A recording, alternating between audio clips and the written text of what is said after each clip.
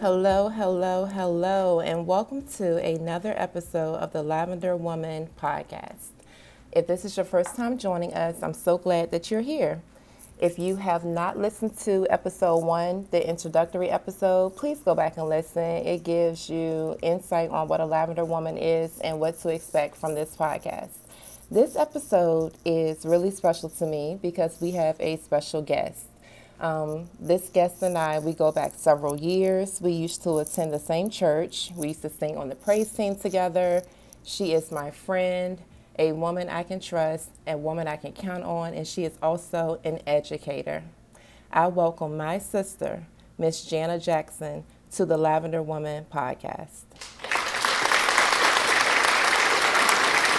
Hello. Thank you for having me today. Oh, you're so very welcome. It's so good to be here. Also, we are recording live from the Washington, D.C. area. So I've had a good little weekend away, just needed some downtime, spent time with family and friends, and I had to have some time with my girl while I was in the area, okay? Absolutely. So let's tell the listeners a little bit about yourself. All right. Well, I am Jana Jackson. I have been a teacher for 12 years. I have my bachelor's in early childhood psychology. I have a master's in educational management. I come from a family of teachers. My mother was a teacher, my brother, my grandmother. I have aunts who teach on the college level. My family teaches mostly high school. I'm the only one in my family, though, who teaches on an elementary level. So I do think that's interesting. So It is interesting. Yeah. Mm-hmm. That is great. I also come from a family of educators, but I knew it was never going to be my thing. So I didn't even go there. Right. But yeah, so that's great. So what grades have you taught in the past? I am certified pre-K through 3, and I have taught all of those. Okay. Kindergarten is definitely my favorite. The children definitely do get more mature as they, of course my third graders are more independent and things like that, but kindergarten's my favorite, and you could not pay me enough to go back to pre-K. Don't even do it. I understand. All right, so in this episode, we're going to be dissecting all the things that teachers want you to know. Mm-hmm. I feel that this is a really important episode because our teachers, our educators, are literally some of the most important people in our children's lives. And I have 2 children, one in high school, one in elementary. I'm very active in their schools. I'm a part of their educational journey. So I just feel like there's some things that as an educator, they want us to know that we may not know. You may have the best intentions, in mind and at heart, but you may just not know some of these things from a teacher's perspective. So I'm glad to sit down with my friend, my sisters, to go over the things from an educator's point of view that they want us to know. So let's start with, what should administrators know? As a teacher, what do you want administrators to know? I just wish that administrators would remember how they felt when they were a teacher. I feel like so many administrators come in, whether they're a brand new administrator or whether they've been an administrator for a while, there's certain things that when they come to a new school that they want to implement, and it's just piled on top of the things that are already on a teacher's shoulders. And if they could just remember the stresses they went through when they were a teacher, right, then I would want them to alleviate some of that for us. Exactly. But I also know that things do come down the pike. So the procedures and policies that they are now implementing are not coming from them. It's coming from the educational directors above them. It all trickles down. Right. So, but it would just be great if principals could remember how they felt when they were a teacher. Exactly. To try to alleviate some of that pressure and stress for us. Exactly. What do you think is the biggest hiccup in that area as far as your administrators are concerned? It all boils down to pressure, right? Now that we have these state standardized testing. Can we talk about that for a second? Gosh. Can we just talk about how I despise all of this standardized testing? It's terrible. It's and horrible. Everybody despises it. It puts too much pressure on the kids as well. I understand the pressure on the teachers, but it puts pressure on the children as well, because if they don't make a certain score, it's like it's the end of the world. Terrible. When I taught 3rd grade, which in Virginia is where the testing starts, right, I had babies coming to school throwing up because they were so nervous. And I feel like you shouldn't even An 8-year-old shouldn't even know the pressure Exactly. of that test. Exactly. But then, the teachers put that pressure on the students because in some districts, in some states, the teachers' pay is affected by the scores that their children Exactly. get. And the big thing with the standardized testing is that the tests are created by people who are no longer in the classroom. Exactly. So they're so detached and removed from what's happening. But yet we still have to pass these tests that don't match the curriculum. It doesn't match what's taught on a day-to-day basis. And it's, I don't know, but the principals feel that pressure because they want their school to do well. Exactly. So the pressure comes down on their shoulders, which comes down on the teacher's shoulders, which ends up on the students' and parents' shoulders, and it's just a cycle. It is, and it's a horrible cycle, and I feel like we're setting our kids up at early ages to have anxiety and even maybe some forms of depression because some kids may be really intelligent or bright, but they could be poor test takers. Right. I have a child that is a poor test taker. She can do well on any other assignments, any written assignments, but when it comes to a test, she's just a poor test taker. And the pressure that it puts on the children to do exceptionally well. And I see schools who lose accreditation because of low testing. And it's unfair. We're stressing our kids out before life even gets their hands on them, Let them be kids. Let them be children. It's horrible. So even as a parent, I have to deal with that pressure because they come home freaking out. Like, Mom, I have my test on Tuesday. I'm nervous, and we're just trying to cram information. Right. And it's like they almost can't be children anymore because they have so much pressure on them to do well on these tests. Right. I just think that whole area, and I'm not an educator by any means, but that whole entire it just needs to be revamped. It needs to be revisited, and something different needs to be put in place. I know I work closely with a tutor who says her son teaches in South Carolina, and they implemented yoga and meditation into the curriculum to help students not be so nervous about the standardized testing. Yes. So they have mandatory meditation and yoga classes. They need that for the teachers too. Everyone needs to take place. I wish they had that in my job, okay? Right, Can I have a moment of just quiet and meditation, just a little Zen moment? But yeah, that's what they've done at that particular county in South Carolina to help eliminate so much pressure and stress on the students. I think that's brilliant.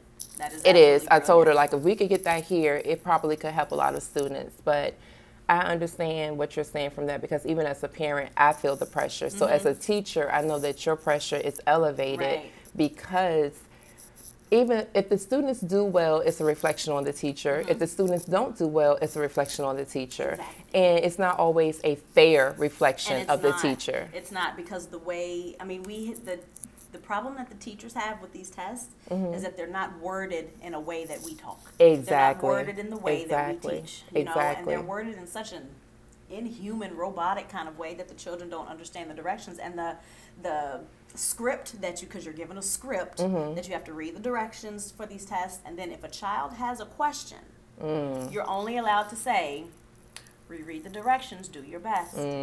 So they're nervous because they're thinking, well, my teacher doesn't usually answer me like that. Right. And throughout the year, everything is so small group and let me work and let me help you and let me guide you through this. But then all of a sudden on test day, it's like, nope, can't help you. Can't help you at all. Figure it out. And that's not normal for a test that also does not count for a grade. I don't know if these parents know this, but the test doesn't count for a grade. It can't go on a report card. It can't go on a progress report.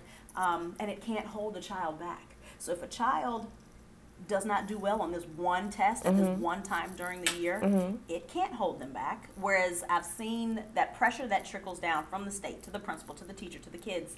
I've seen the teachers get so stressed out because they want their students to do well that they will actually tell the students, if you don't do well on this test, you will repeat third grade.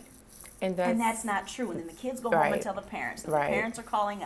It's not true. So what is the reason for all of this, standardized testing?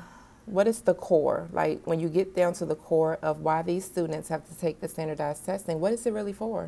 It all boils down to percentages and scores, right? So I was talking to my assistant about this because the assistant that I have in my classroom now, is a mother. Okay. And she's coming off of being a stay-at-home mom. She had a career before. Okay. She had children, was a stay-at-home mom, and now she's in my kindergarten classroom. Okay. And she asks me these same questions, and I told her that from a teacher's point of view, it's to make the school look good. Right. Right? So if you have a new parent who is moving into XYZ city, Okay.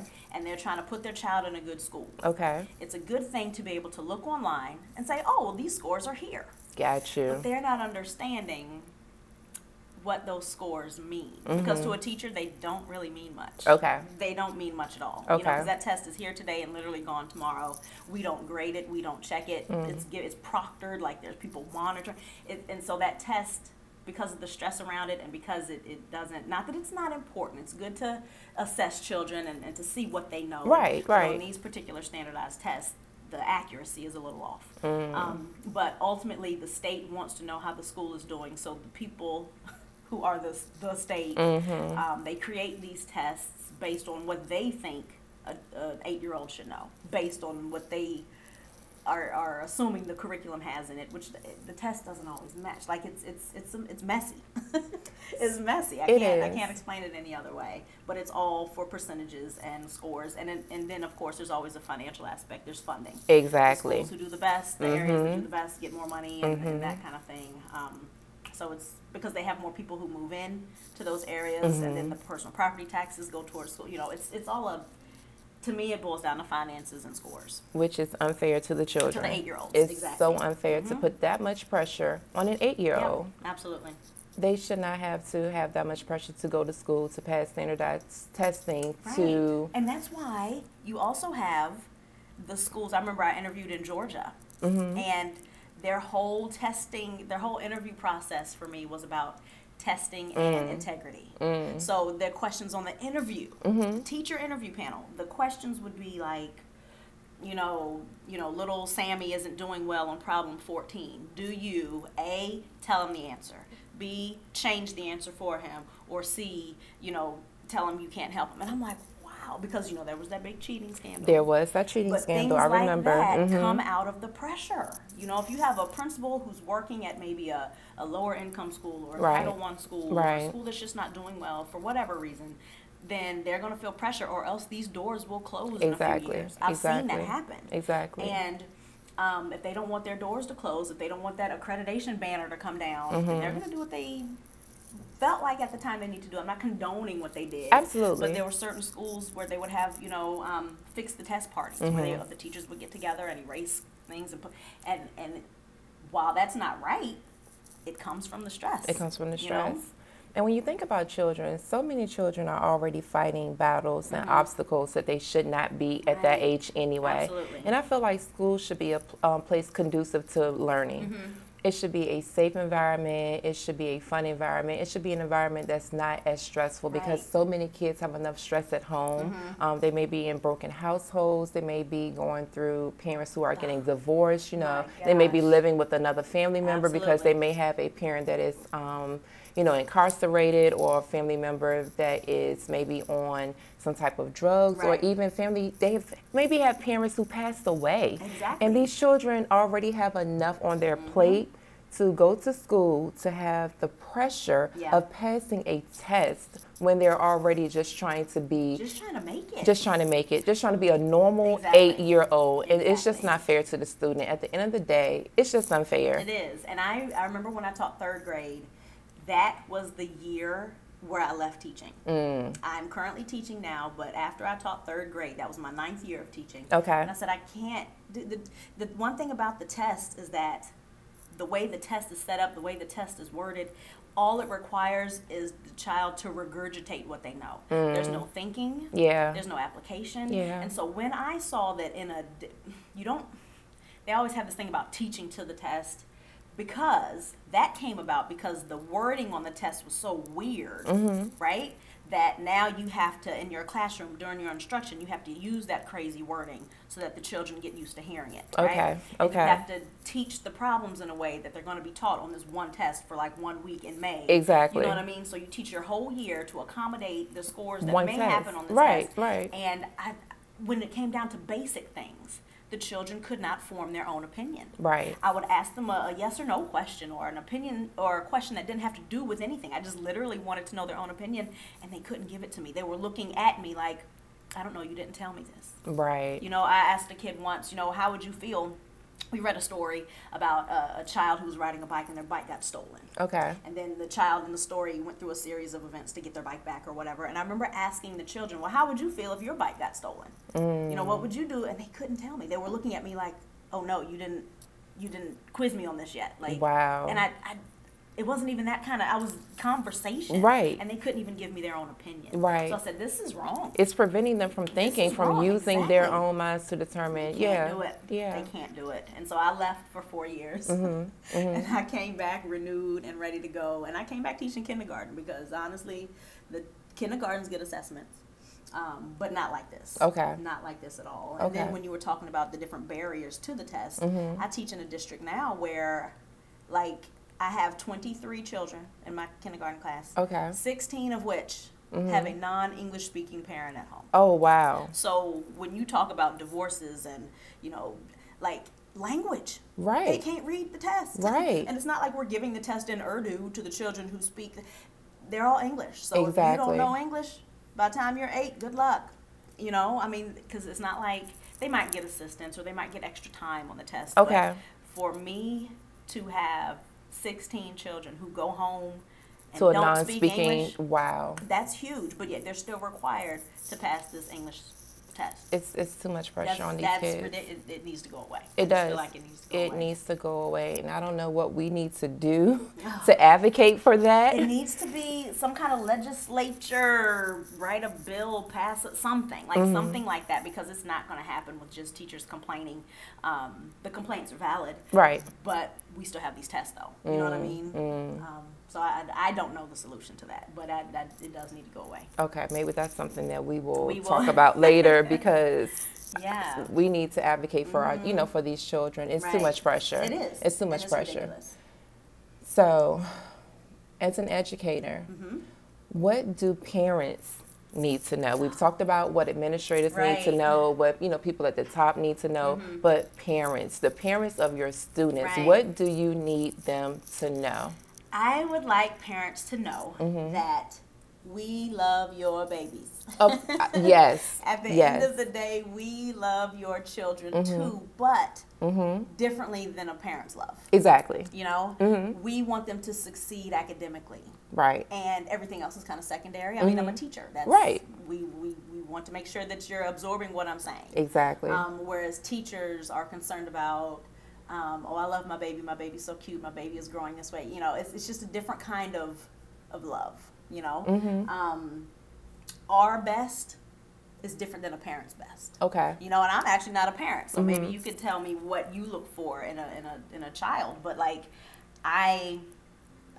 from what I look for in a student, are they making growth? In June, can I say that you've grown exponentially since September? That makes me happy. And that you makes know? sense to me as a parent. I feel like to teach is definitely like a passion, a calling. It's not for everyone. Right, it's not. It's not for everyone. It's not for the faint of heart. Right, It's not right. for everyone. So I believe that teachers do love our kids. And because you have to have a passion to teach, you have to have a Yeah. calling to teach. Yeah. And because you have that calling and you share that passion, you love my child from an educational standpoint. You want my child to succeed. You want Right. my child to do her best. You want them to be successful. You want to see that growth like you were speaking Right. about from the beginning of the school year at the end of the school year. Absolutely. And that's what's important to a teacher. So I can definitely relate to that. And I think that's definitely how I view my kids' teachers. Good. I sit down with them at the beginning of the school year, to let them know my kids' problem areas. And that they always seem to be appreciative of that, just to know going in It the does areas that they, may need extra attention in or that they lack in. Right. And it seems to help them. And because on the flip side, you have parents, especially those early education parents, kindergarten, pre-K parents, you have certain parents who don't want to tell you the issues because they think that I'm going to judge their child or treat their child differently. But I'm going to find out anyway. You're exactly. So why I not give you a guarantee- heads up so that you'll know what to I'm going expect? to bring you my concerns Right. in a week anyway because we know what to look for. Exactly. So Exactly. people think, oh, I'm not going to tell you this. I had a child with an IEP when I taught second grade, and I didn't even know it for the first 3-4 months of school. And I'm thinking, what is the deal with this? Like, I don't understand. I'm trying to reach him. I'm trying to get through to him. And later it was brought to me, oh, we forgot to tell you, so-and-so has paperwork, and it's just like, don't do it to be dishonest. Right. I'm only here to help. Exactly. I'm not going to judge your child. Exactly. I'm here to help your but child. That's doing your child a disservice. Exactly. By hiding paperwork from me. Exactly. Because now I'm not accommodating, and that thing is a legal document. It is. And for our listeners who may not know what an IEP is, can you explain what an Sure, IEP is? sure. And also, my kids have 504 plans. So Okay. if you could go into detail what a Absolutely. 504 plan is as well for Right. listeners who just may not know what those legal school documents Right. are. So an IEP is an individual or individualized education plan, okay? And for children who may have some sort of learning block, a learning Okay. disability, maybe they're dyslexic, maybe they're, I have some children in my class with processing issues. Right. So they can't understand directions the first 1 or 2 times. Exactly. You have to give them extra time. You know, so anything that impacts what they're actually learning. Okay. If something hinders their actual absorption of the knowledge that you're trying to teach them, then an IEP is in place. Okay. And that will have accommodations on it. Maybe they need extra time. Maybe they need preferential seating. Maybe they need, if you give the class 10 addition problems, maybe they only get 4. 'Cause Right. that's all they can handle, you know, that kind of thing. So you have to adjust your teaching for that child that way. A 504 is different because it's not saying that there's an actual block to the learning. They can get the information, but maybe they're ADD or something that is not hindering their actual learning. They may be doing great, but they still need accommodation. Right. So to a child who, you know, I have a child in my class now who does have an IEP, and they need certain accommodations. She has to sit next to me. Okay. You know, she needs shorter work time. But I haven't seen a child actually with a 504 in a while. But the child with a 504 will have a non-academic issue. I've also heard of children with a 504 having a 504 because they're diabetic. And so they might miss class for certain reasons if they have to go do insulin shots. Exactly. Or maybe they're out in the hospital. Yeah. So it's just accommodating anything that could impact learning, whether it's actual like a disability, which would be lined out in an IEP, or whether it's just another non-disability issue. Right. That's hindering the classroom performance. And I think it's important for parents to educate themselves on what, I guess, accommodations are available for their children who may have some issues. Just gaining knowledge in those areas so that you can help your child the best way that you can, and so that can also help the teacher in turn teach your child. And I know with those documents, the 504 specifically, I'm not that well versed in the IEP, but that document can follow children into college. It sure can. So it can follow your child all the way through college, and that college has to pretty much do the same accommodations that they got. do. And the accommodations can change year to year Yeah. depending on the need of the child.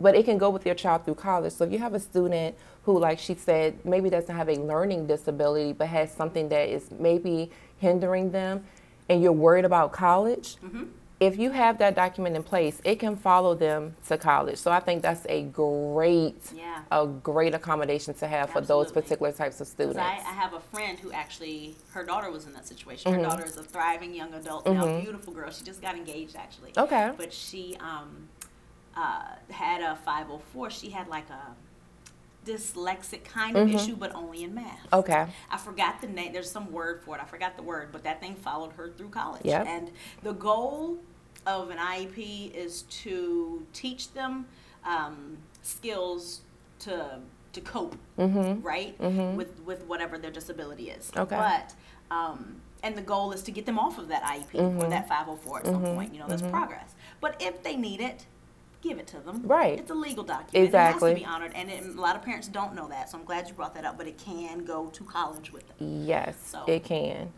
Also, I know when I was in school, and we're not going to talk about how old I am because we're just not going to go there today, but I remember specifically when I was in school, children with IEP or special education needs were always kept separate from general ed. It was always special education classes, and then you had your general education classes. Now they're doing a more what is it called? Inclusion classes. So in my youngest daughter, who's in 5th grade, she is in an inclusion class, and she has students in there that have some pretty severe issues, and then she has some students in her class with rather minor issues. As an educator, how does that affect your classroom? And would you, and from a parent's point of view, would you recommend would you suggest that maybe we need to go back to those separate classes, or should we keep them in an inclusion? Because I know that parents were feeling a way about their children being Right. separated. Right. So how does that affect the class, your teaching setting? I think that's a great question. I do teach in an inclusion setting, and of my 12 years, I've probably taught in an inclusion setting for about 10 of them. Okay. And so I'm very used to the model. What I do know is that now that I'm teaching in a different state, the models aren't always the same. Okay. Right? So when I was in Virginia teaching, I was the regular ed teacher in this inclusion setting. So Okay. in a class of 20 children, I may have had 3 Okay. with an IEP, right? And so in Virginia, the special ed teacher would come and get those 3 because they were on my roster. They were my babies.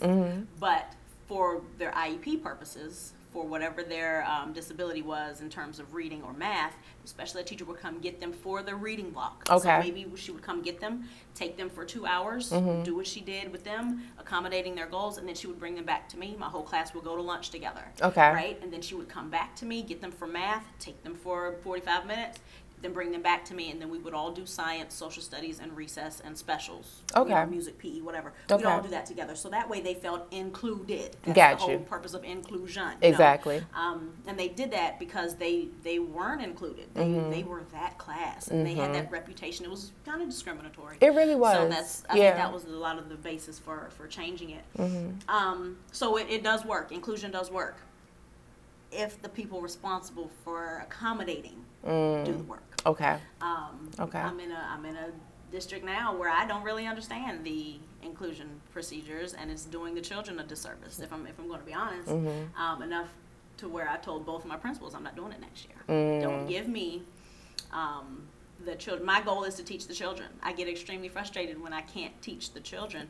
I'm not a special ed teacher. Right. So, I'm a regular ed teacher teaching in an inclusion setting, which means they should have a special ed teacher to come focus on those kids. Right. But when you don't see that happening, then what? Right. You know? Right. Progress is not being made according to how it should be. And after you ask who you need to ask and talk to who you need to talk to and stuff still isn't changing, then what? You know? Exactly. So what's next, right? Inclusion works Okay. if the inclusion team works. So do parents have the option to say that they do not want their child in an inclusion class if their child has a disability? Is that an option for a parent or no? No. If a child has paperwork this day and age, Okay.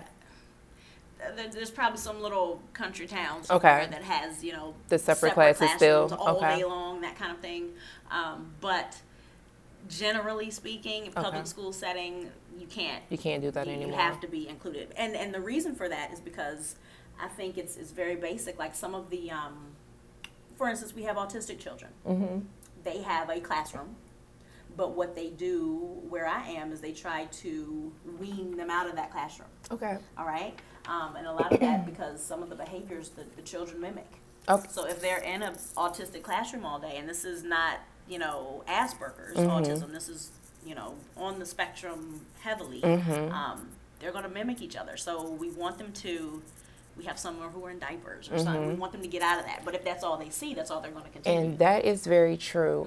When we used to live in a different school district in Virginia, my oldest was at that time about 3 years old. And I remember the daycare just saying, listen, you need to have her tested. We kind of see that she's not where other students her age are. So I had her tested, and they said that she was pretty much on the autism spectrum. And I was like, okay, well, what do we do? She's 3 years old. So they sent her to a separate public school program at 3 years old. And don't really want to say the name of the program. I'll tell you off recording, I'll tell you. But they sent her there, and it was inside of a high school, but it was a completely separate public school program for autistic children. And my daughter could walk. She was having some speech issues and some processing issues. But what I noticed after having her there for a month, is that she started mimicking what she saw in that classroom. No So way. you had severely disabled or autistic children in that setting with her. And she started literally doing what she saw all day. Yeah. So she came home maybe walking with, maybe dragging one leg behind her because there was a student in our classroom who dragged a leg, who couldn't walk on that leg. She would come home holding her arm in a certain position. Right. She would come home making these noises and these yells and these sounds that she had never made Right. before putting her in that program. And I remember going to them saying, I think this is not helping her. I think that it's actually hindering her. And they were like, oh no, it's working out fine. And as a parent, you have to know your child. Right. And you have to know what's best for your child. And I pulled her out of that program. Absolutely. Because the behaviors that she picked up on and the mannerisms that she was it was not, to me, it was not helping her at all. And so we pulled her out of that program, and we just sat down with a team of doctors to say, listen, what can we do to help her? And from 3 years old to now, she's about to be 15. She was exited from her IEP in third grade. She still has a 504 plan only for certain things like math accommodations and things like that. She's an honor roll student. That's awesome. She's in different clubs and societies in her high school. So I feel like the parents and the teachers working together Absolutely. is the best situation for that child to be in. Right. I can't just let my child just go Right. and not be advocating for her and not be supporting the teacher as Oh my well. gosh, It's so right. important for the parents to support their children's teachers. And Right. so from a parent who has a child who was considered special needs, Right. I can tell you for a fact, it's exhausting. You have to literally just engage yourself in what's going on with your child. Learn as much as you can and be an advocate for that child. So Absolutely. we were a part of that program. I will tell you That's about awesome. it a little bit later, but they stuck her with severely autistic children and severely disabled children, and it did not help her at all. Yeah, I'm surprised that nobody there who worked there brought that to you. No, first, I had to bring it because- to them. Yeah. And, and I was new to this whole, process, but I just knew this wasn't right for my child. So Absolutely. parents and teachers working together is really important. And I'm glad, and I do want parents to know that as well. Mm-hmm. Your voice is so huge. So huge. Don't back down Right. from what you feel in your heart. It's right. I've had parents, I remember I had a girl who was in kindergarten reading on a 4th grade level. Wow. So I was amazed. Right, I right. was like, yes. And then her mom, though, apologized for it. And I Why? was like, what do you mean? And she goes, well, when we were in pre-K, her teacher said that, she was too advanced. So the teacher asked me to stop reading so much with her. I said, Wow. are you kidding me? I don't I said, as long as you're not beating her over the head with the book. Exactly. If she's ready to read, let her read. It's reading. Wow. There's not anything wrong. There's nothing wrong with the read. Don't ever. And so she did. She stopped. The girl, but she still came to me and was on a 4th grade reading level at the Right. age of 5. Like, that's amazing. That's amazing. But you don't ever do stuff like that. I had another child who was had some birth issues, and that hindered him greatly. But when he got to 5th grade, because he was already retained in kindergarten, he did kindergarten twice. Okay. Then when he got to 5th grade, they wanted to retain him again. And the mom came to me like, yeah, this is what they're going to do. I said, they absolutely are not. I said, do you know that if you don't sign that paperwork, then none of this happens? And she said, really? I said, yeah. I said, you have to know. I said, your son, he's already been retained once. Right. So he's already a year older than his peers. I Yeah. said, if he's retained twice, he's going to be 2 years older. I Yeah. said, then at this point, when middle school is coming, you have to be thinking about puberty. Do you want him in this room with these 9-year-olds? Exactly. That kind of thing. At this point, don't do that. And when they're in 5th grade, peer pressure has sunk in. It They has. feel it. When they're Yeah. 5, they're like, okay, great, I don't care. Put me in kindergarten. But when you're in 5th grade, Yeah.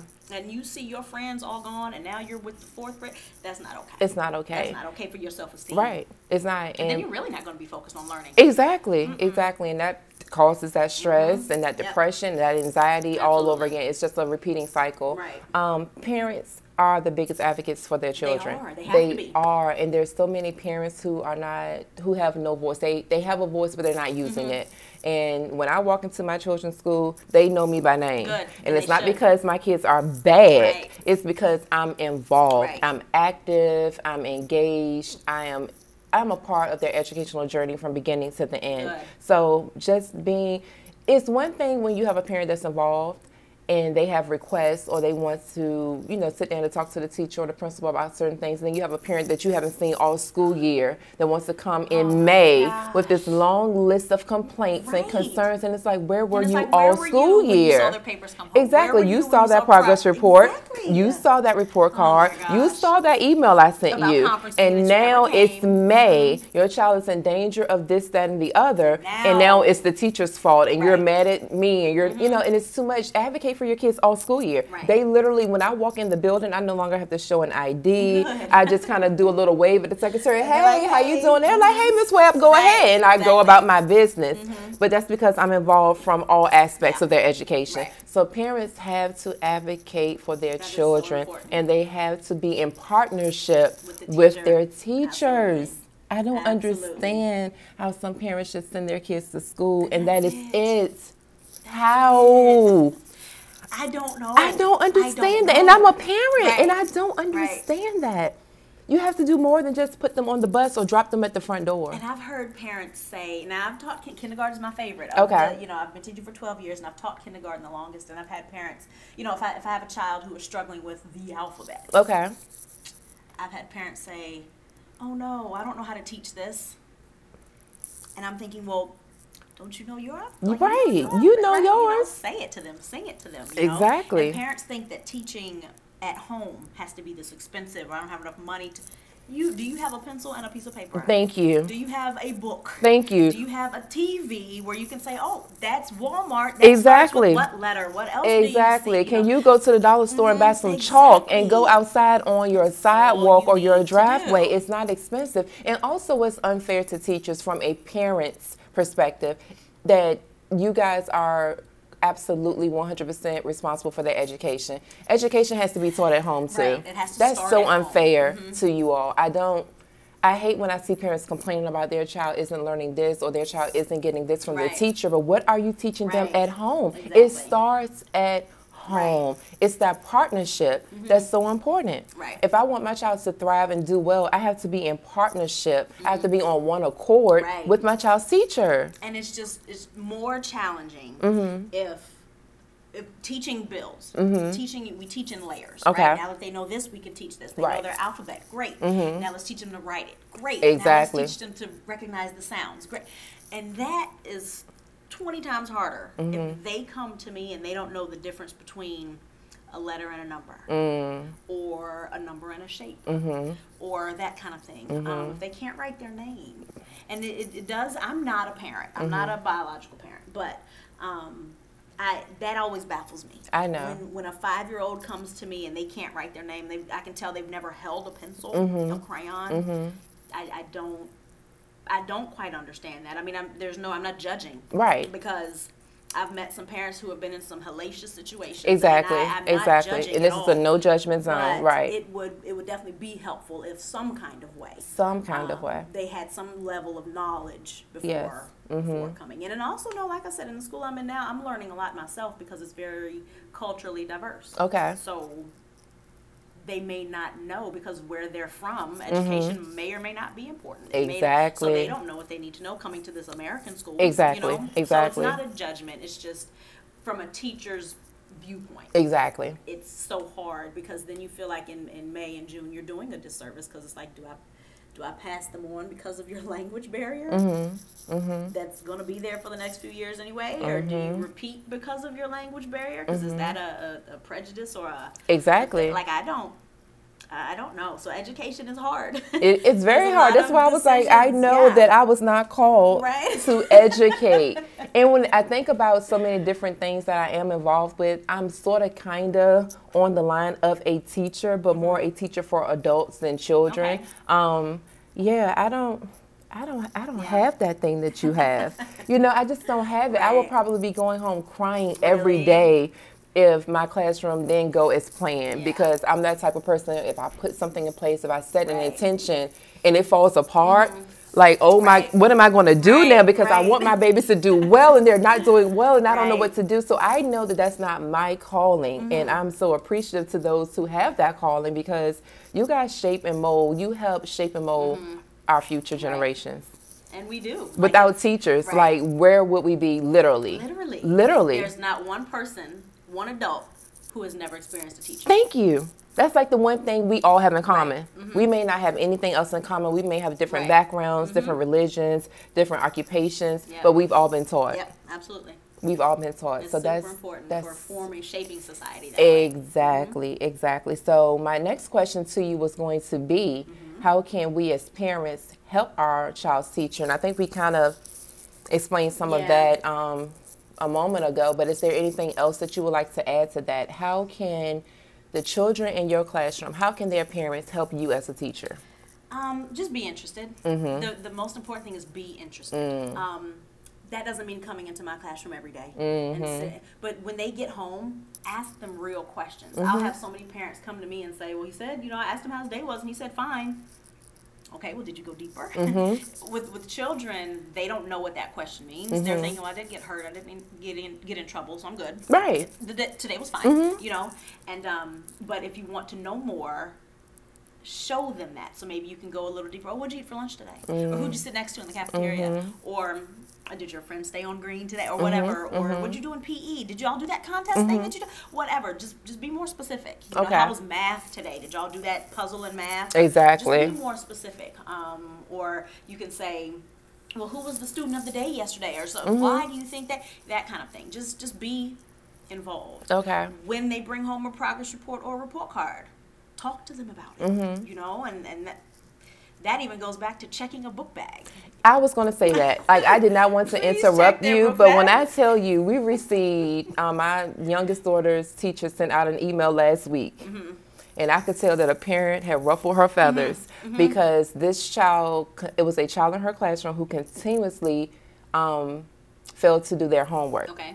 So when she emailed that child's parent, the parent emailed back and pretty much said, I ask him every day, does he have homework? And he tells me no. Wow. So the teacher emailed the entire classroom, all of the parents, and she said, your children are in 5th grade. I know you love your children. I know you feel like you can trust your children. But if your child tells you that they do not have homework, they are not being truthful. Right. You need to check their book bags. You need to check their homework folders. And I was saying to myself, I thought all parents did that because it's what I do, even with my high schooler. Because sometimes she'll be like, oh, no, I don't have anything. Maybe because it's not due in the next day or two. Right. It may be due the following week. But we're the type of household, no, we're going to start on this now. We're going to be proactive because we're not going to wait until the last minute. We're not procrastinators in our household. So I give her a little more freedom because she is in high school, and I'm trying to let her be more independent.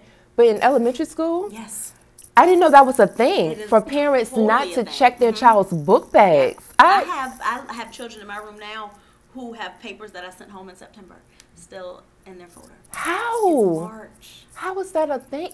Until she sent that email last week, I didn't know that existed. She literally said, you need to do book bag checks every night. You do. And I'm saying to myself, that's what we do anyway. But people don't, based on whatever, their background, maybe I've been in schools where, low economic situations and people work 2-3 jobs. They don't have time for a book bag. And that's, and I get that as well. It's not a judgment, but it would definitely help. It would help your child if you were to do that. Exactly.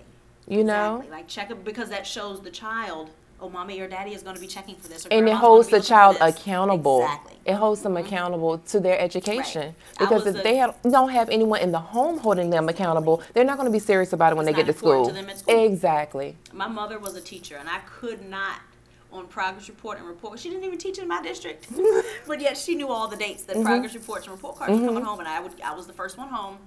And I would get a phone call, and she'd say, that progress report or report card better be sitting on the dining room table when I walk through that door. Exactly. And if it wasn't, then I would get in trouble just for not having it in place. Right. Needed it in plain sight. Exactly. So I don't know. I swear I could talk about education forever, but I also think another thing is the difference is I've noticed throughout my 12 years of teaching that parents are getting younger. Okay. And I think that if parents are young, if just the mindset is different. The mindset is different. So some parents may not know that they're supposed to. They may not know, or they might be waiting for me to initiate everything. They haven't reached that level of, Like a no news is good news. Well, I haven't heard from Ms. Jackson, so exactly. it must be okay. That kind of thing. Or she hasn't called me. But I don't know. It's a I Just touch check the on baby's that. book Yeah, I bags. touch on that in a different episode, in my generational curses episode about that, like teenage pregnancy rate and things like that that we in this society call normal, Right. and pretty much our children are suffering from it.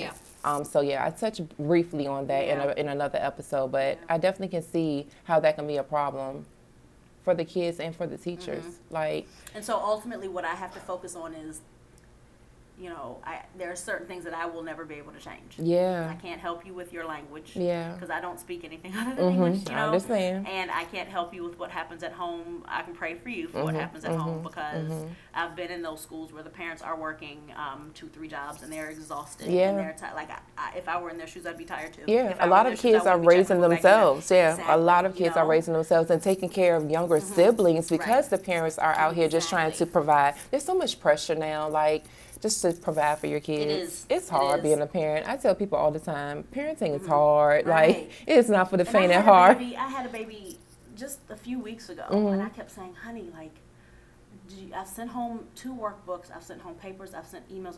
Is anybody practicing with you at home? Mm-hmm. Because this is lost. Where is this? I gave this. Where is it? Bring it back. And it was just, no, Miss Jackson, no, Miss Jackson. And I said, what is going on? What's going on? And she said, she's 5, she's kindergarten. She said, my water broke at the house, and so we're staying in a hotel. Oh, wow. So if your water, in her words, Yeah. if you don't have any water, You don't have any water. then you have to leave the home, Yeah. so your babies can be clean, Yeah. and so you can eat. And Yeah. so they're staying in a hotel. It's like, I can't compete with that. Exactly. So all I can do, whether it's your language, whether it's your water being broken, Mm-hmm. whether it's, you know, your parents don't see you speak English, the 5-year-old speaks English, but your mother But doesn't your speak. parents don't. So I can't help those things. So all I can do is give you the best 6 to 8 hours during the day that I can. Exactly, you know? and that goes back to us saying how some kids are already dealing with the stresses that they have at home, Right. and then having to come to school Right. and pass a standardized Right, test. exactly. You Like, literally it have, all you goes know, together. it comes full circle. We have to stop putting this pressure on our babies. Exactly. We just have to. Exactly.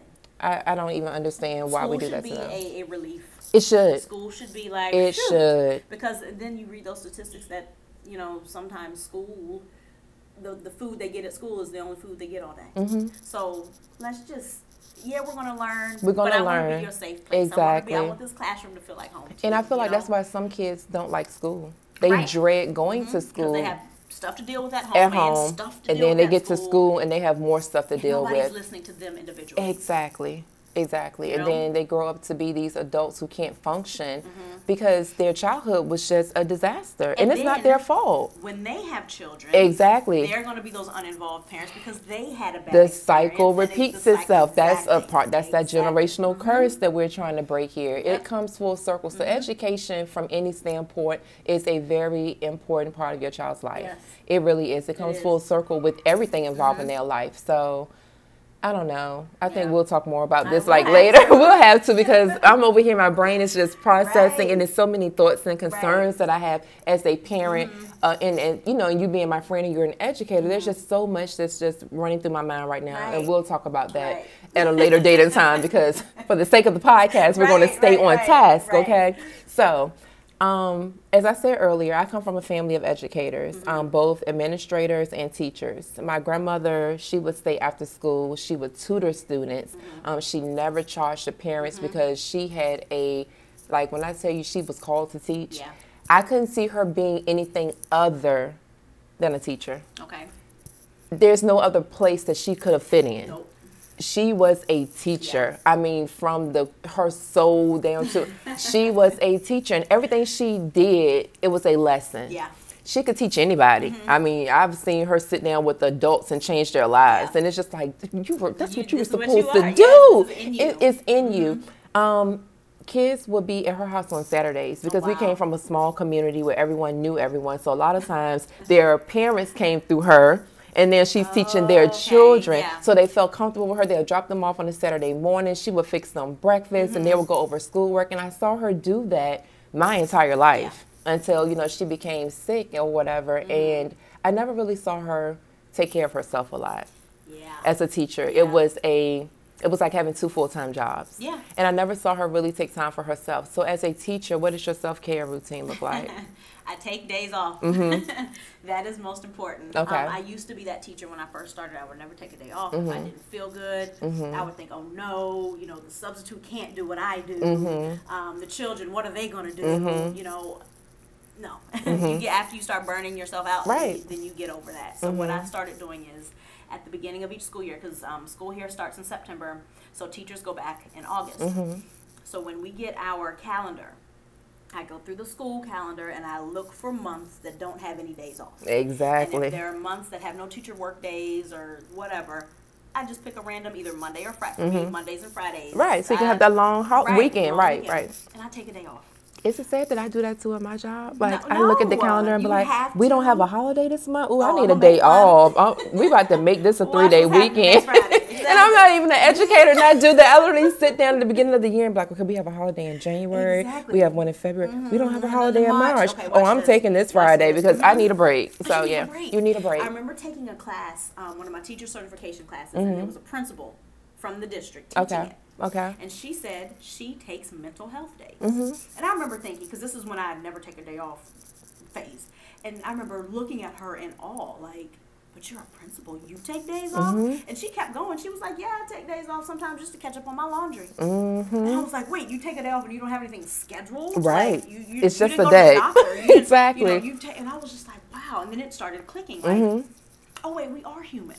You're not a machine. You're not a machine. Right. And so I go through the calendar. I look for months that we don't have any days off, and I take one. And even if there's a month with a day, I still take one.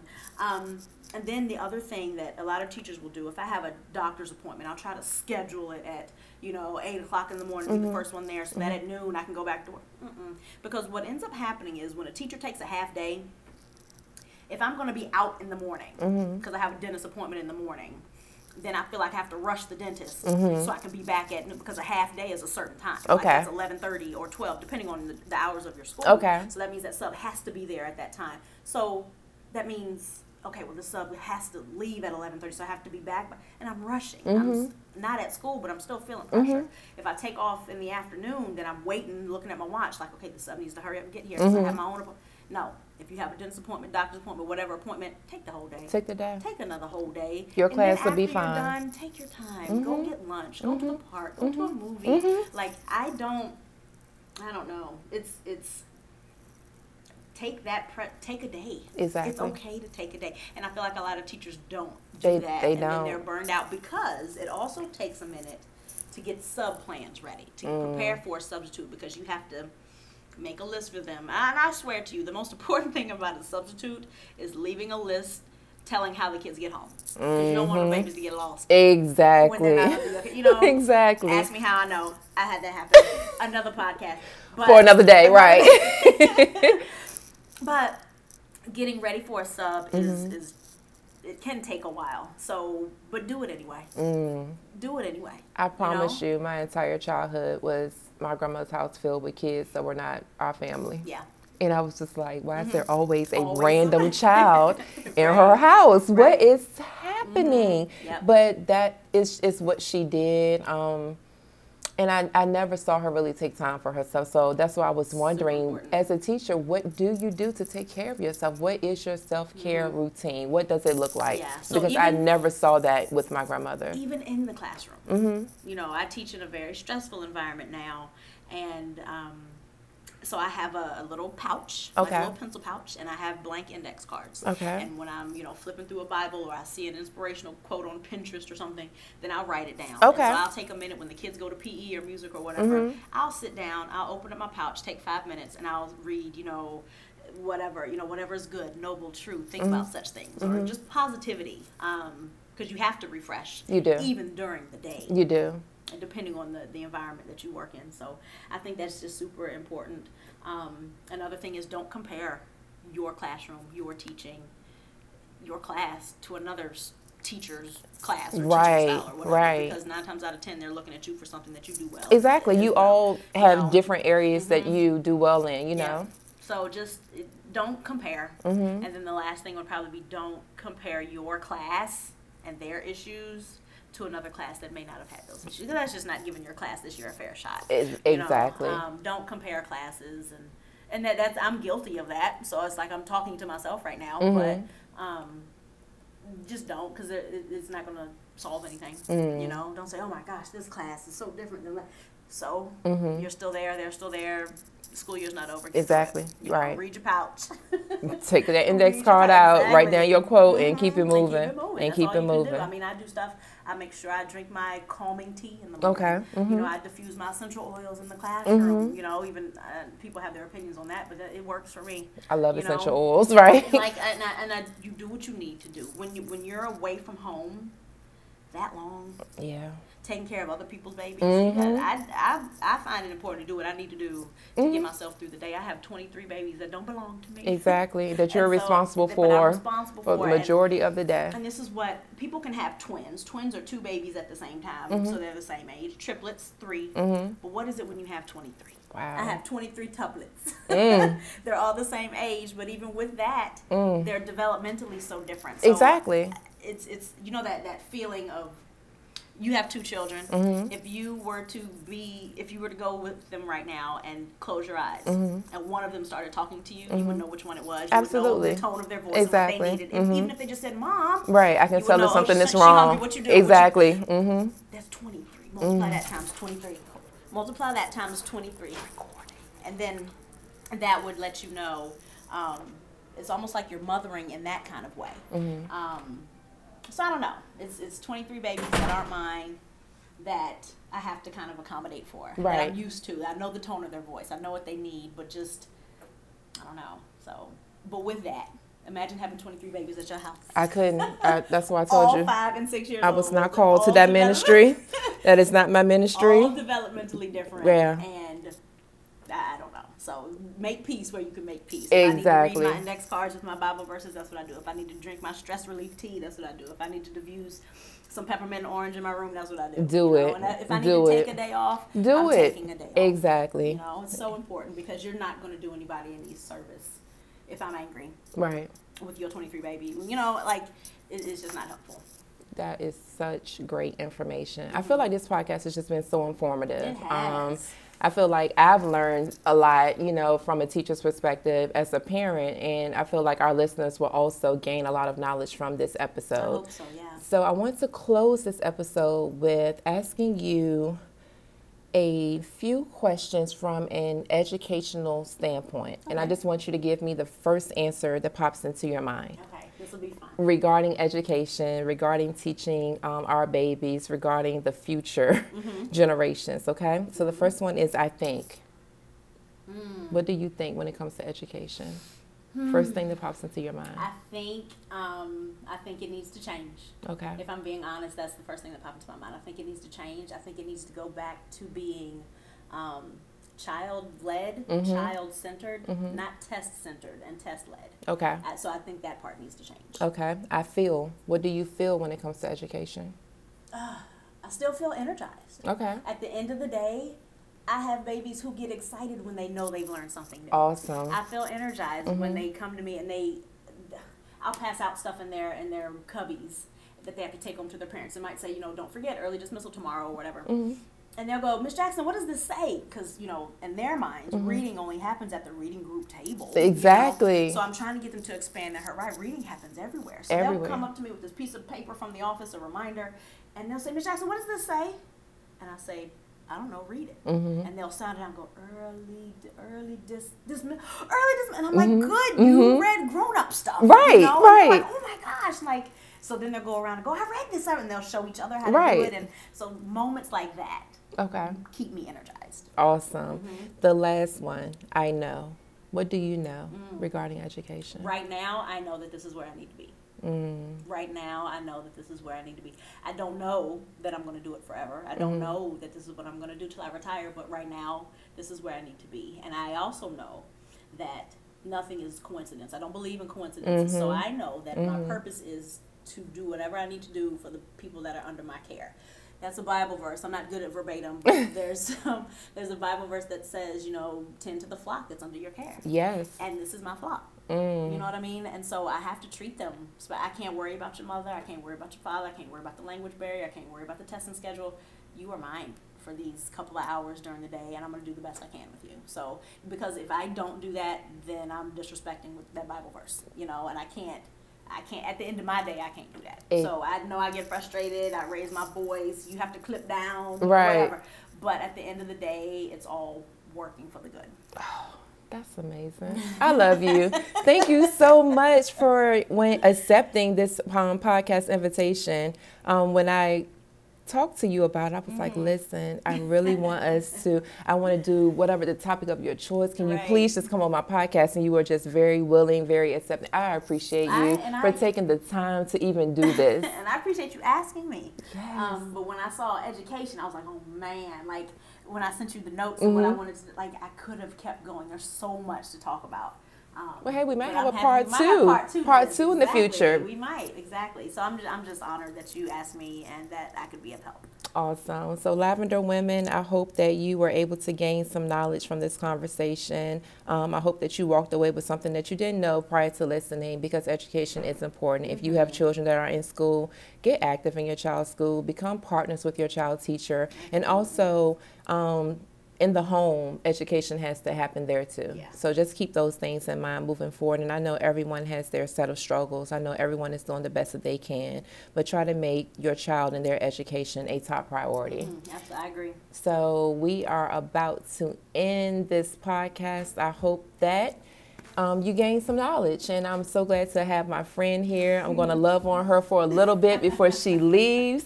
And as always, if you have questions, concerns, or suggestions, email me at 47lavenderseeds@gmail.com. And if not, I'll see you guys in a week. Thank you so much for listening.